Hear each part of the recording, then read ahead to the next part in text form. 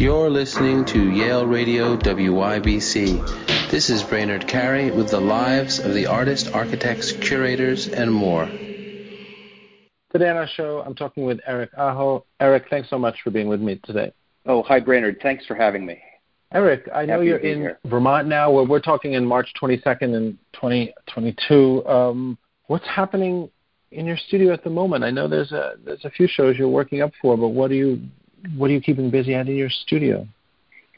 Well, right now I'm at the hinge of seasons. You know, I never really intended to be a Vivaldi of painters. You know, following the four seasons around the calendar, but there I am. It's it really has shifted into springtime now. And I'm busy wrapping up a few winter paintings before it really brightens up. I can't seem to figure out how to make winter paintings in the spring or summer, nor can I make summer paintings, in the winter. So I really have to, stick with what's out there. Well, that's why you're in Vermont. I imagine that's part of Vermont, right? You get all the seasons there. Well, you get everything in full glory, and we have a fifth season too, which is mud season, where your vehicle gets swallowed up by the dirt roads, which is a good reminder for me to work in the studio and stay off the roads. But I've got these winter paintings, that have there are two or three things going on. Different projects that I kind of add to. Because I think of my paintings as sort of accumulative, right? I have a series of things, but they unfold over a dozen years rather than 3 or 4 months or a dozen weeks. I continue to add things to them, like the holes I cut in the ice, the winter forest paintings, and I'm very much looking forward to a series of getting back to the series of ponds. So tell me a little bit more about that, the cutting the holes in the ice. What do you mean? Let's talk about the winter paintings and that process, because, most of these, I mean, they're a variety of sizes, or some of these are kind of heroic size, aren't they? Over 6 feet or around there? Yeah. Well, in the studio right now, I have 4 90 by 80-inch paintings of holes cut in the ice. The perimeter is the sort of sawn. It's a trapezoid. It's a scored area that I physically cut into the ice, and I look at it. I also swim in it, jumping in after the finished sauna, the cooling down process. But when I look at this thing, of course, it's mesmerizing. It's stunning. I'm also overcome by the elements myself. So I feel like I'm sort of I've kind of been subsumed by nature, right? And for a minute I feel like I've beaten nature, like I feel invincible. But then of course you get cold, you have to go back to the sauna. But when I take the image that's landed in my head back to the studio, it's a painting that has, in a way, the most constraints, because it's conceptual constraints in a way, but it's also the most liberating and the most sort of freedom that I feel when I paint these large trapezoids. And if I can, just try to explain it over the radio to your viewers. The periphery is a kind of winter realism, right? So there's I paint the snow and I paint the ice in all of its temperatured nuance. It's warm and cool grays, the blues and greens and turquoises, and then in the reflections of the ice around the edges come sort of hallucinogenic turquoises and weird burnt yellows and oranges and things that you wouldn't expect, but I really see in there. And then in the center of these paintings, the first paintings made 15 years ago or so were sort of chromatic black holes, like to really emphasize the contrast between the the surface of the ice and snow as a veneer, and then the sort of unknown and frightening and unknown world underneath. Now they are sort of colored pools, right? So the holes are orange and violet like velvet, and orange like an Arctic sky, and one of them is green, kind of a sage algae green, which is the color of the Penobscot River, which is one of the rivers in Maine where historically ice was harvested from, and also the Kennebec. So the paintings end up being titled for their historic locations, both in Maine and in Norway. So that's, and you talk about you talk about the edges of, just to jump in there, the edges, that are being addressed in ways that, and of course listeners will have links to your website, and there's images here, and DC Moore website, so they'll see more images. But I'd like to talk about what's happening optically at the edges. It sounds like you were saying, there's things that look like they don't belong there, but they do, and it adds to I think you said hypnotic or a kind of hallucinogenic, I think was your word, that there's something else happening there, almost there's some neurologically. Yeah, there's something. Yeah, well, neurologically, that's great. I mean, there's something otherworldly happening in the actual, right? And I just find that, I find it mesmerizing. I find it fascinating. And then it really it helps me understand or come to some kind of terms with this sort of the dislocation that I think is the act of painting in general, right? Like the looking at something out there in the world, and then the disruption, the dislocation that happens in the transference to, from memory in the invention to the canvas, right? So there's this huge sort of disruption that needs to be, it's just there, right? And so the ice cut paintings are about that. So there's the realisms at the periphery rather than being front and center, and then in the central sort of big open area is this sort of very minimalist area of, it's sort of the most radiant color I can possibly make, and on a really large scale. So I'm there. What's right in front of me, or right in front of anyone looking at it, is a rosy color of water that you can't even believe that water can be that color, but indeed it does reflect the sky and the conditions around it.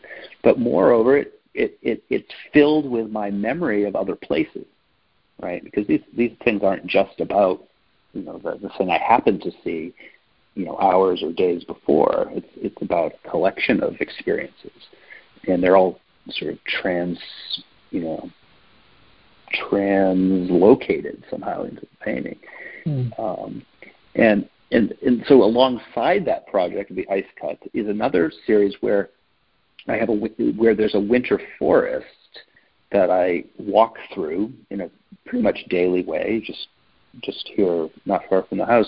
And there's an open pool of water in the middle of this wood. Sometimes it's frozen over, as it should be, but last year and this year again, it's been open quite a bit, meaning, which tells me in a sort of, it's like the canary in the coal mine, really, because it tells me the winters aren't as cold as they used to be, and they're not as cold as they should be, because this small body of water shouldn't be open. But it's a kind of circular opening in the middle of a forested scene, like it's kind of, the fir trees and the spruce trees behind are kind of Caspar David Friedrich, right? This kind of a romantic sense of, or Winslow Homer, kind of romantic sense of the northern tier, the northern woods, and then in the middle is this sort of black hole, which I try to paint as sort of gently and as beautifully as I can. It's like it's a huge disruption in this scene, which without it would be maybe too beautiful, like too pretty or something.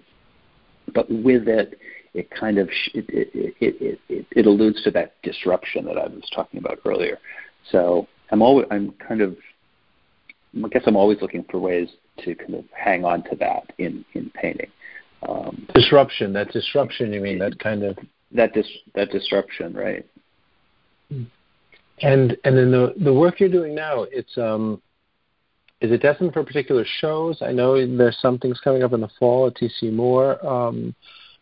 Is the work you're doing now part of that, or is there another place that it's going? Well, I'm thrilled to have a show up locally here in Vermont at the Burlington City Arts Gallery. It's a municipal art gallery in Burlington, Vermont, and that work includes some work from the pandemic and just afterwards, and the work that's happening presently over the winter months and whatever happens now in the spring will go towards my October show at DC Moore in New York.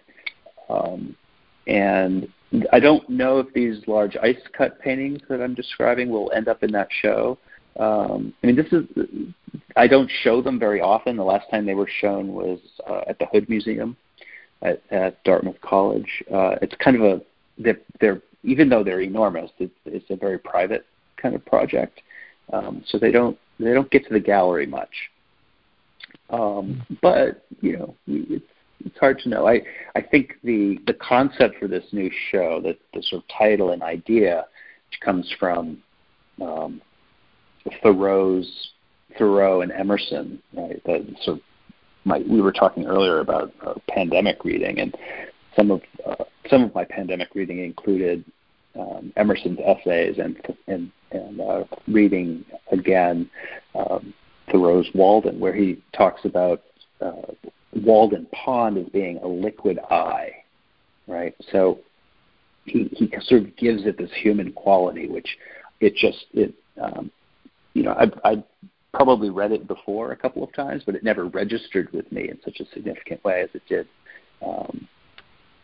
quite recently. So that's the idea, at least for a title and a thesis in a way of this upcoming show, is the sort of the liquid eye, the sort of humanity in the painting, the humanity in sort of embedded in looking at the landscape, and the eye, of course, too, is Whitman's personal emphatic pronoun, that personal I. So it's they're one and the same for these, for Emerson, Whitman, and Thoreau.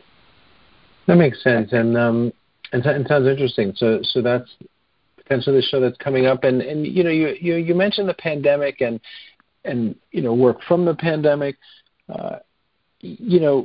We're now hopefully just coming out of the pandemic in 2022, but paintings and our relationship to your paintings and our relationship to the world, of course, has changed in the pandemic, right? A lot of people moved out of the city. They moved to places like Vermont, at least temporarily, or Connecticut, and our relationship to the environment, I think, has changed somehow. We perceive it a little differently. Suddenly, suburbs in Connecticut don't seem so bad anymore, and rural areas even more so. Has that affected your painting at all, or you think the way, maybe not the way you paint, but also the way they're read to some degree? Well, I don't know. My life here in Vermont, of course, it became sort of full of, much the same anxiety I imagine everyone else felt, but my day-to-day life didn't change that much. I still went to the studio. I had to plan ahead to manage, to make sure I had enough canvas and paints and things, so I wasn't experiencing supply chain disruptions or whatnot. But I went to the studio every day, like I always do. I didn't drive as much. I didn't drive anywhere as much, right? I hardly put any miles on the car. I walked to the studio every day, sometimes 3 round trips. The studio is half a mile away, right? So I'd walk in the morning, I'd come back at lunch, I'd walk in the evening. And the work that I did was more focused. It was a little bit less, like airy or starry-eyed or something. It was like more. It went inside. The channel went inwards in a different way. These were 14 by 11-inch paintings that I primarily focused on. They accumulated, one after the other. I didn't give them any. I worked on them. I put them aside when they kind of arrived at a kind of point where they felt real or right, or sometimes just I had to stop because the lights waned and it was time for dinner. But I'd hang it on the wall and then I'd start another one the next day. And it didn't seem to be the occasion to make really big paintings, which to me are a little bit more celebratory and certainly have the volume is sort of cranked up in them in a different way. I also kind of went, inside. I examined myself a little more closely, and what I was I had to check my ambitions and my goals and successes and failures and all sorts of things. And it was a pretty special time, all told. And I see it right now in tremendous contrast to the disruption that I'm rather obsessed with in Ukraine, right? Which, while the pandemic kind of helped me go deeper into my work in a certain way, I find this war has really disrupted me in a way I hadn't expected. In fact, one of the paintings I have, which just coincidentally was started on the 24th of February, I worked on over a period of 3 weeks. It's a winter forest painting, much like the forests in those subboreal forests in Ukraine that aren't much different than the ones we have here. And I was, of course, it gave me chills to realize that their weather pattern in the spring that is slowly coming there, it was much the same as it is here. So there's, as much as I feel so far away and disassociated from it, or dislocated from it personally, right? There's things that tie me to it. And of course, I feel tied to the humanity of it and to the despair of it, but also to the history of it, because Putin followed, or it seems to me to have followed much of Stalin's playbook as he invaded Finland in 1939 in a very similar way, under very similar pretenses, and also met a significant where Stalin grossly underestimated the will and reserve and resources of the Finnish people, just as Putin underestimated the strength and resolve of the Ukrainian people. So I'm looking at these two big markers right now as a kind of, I don't know even what to call them, but they're hovering in my studio. Because as much as I paint the local, I'm also painting the global, and not to make a bumper sticker of it, but I think, thinking about the landscape in the way that I do, the way that I've found is, a personal window into understanding, like the tree in my backyard is to think of other places in time and other places on Earth. So, like that. I like that. And yeah, go on. No. Yeah. Well, no, I was just saying I'm not sure where all of that went, but all of which is to say, to get to your original question, Brainerd, is that it's a hinge time right now here seasonally. So the reality is, farmers their fields are thawing out and they're spreading fertilizer and they're waiting for a new growing season. Just as I'm sort of preparing for the next sort of shift in my work, because I know this, I'm eager and optimistic for the spring here, but at the same time I have this dread that I carry. It's like a backpack of dread, and it gets heavier, right? And I think we can't not feel that way right now. Right. And when I think about the work too, doesn't reflect that. I'm not making paintings about that experience so much as I'm not separate from that. Those feelings. Yeah, of course. So it's. Yeah. Anyhow, it's part of what's out there. Yeah. So thanks for saying that. That's a good point. It is part of what's out there. It's like, so all right. So I've just walked through the woods to get to my studio, or across the river and up this path, and that's what's out there. But then there's also there's so much more that you carry when you're going out to look at the world in front of you. Absolutely. Well, it's great talking about this. I want to ask you one more question, which is, sure, what are you reading at the moment? A little off topic. What are you reading? What's on your nightstand?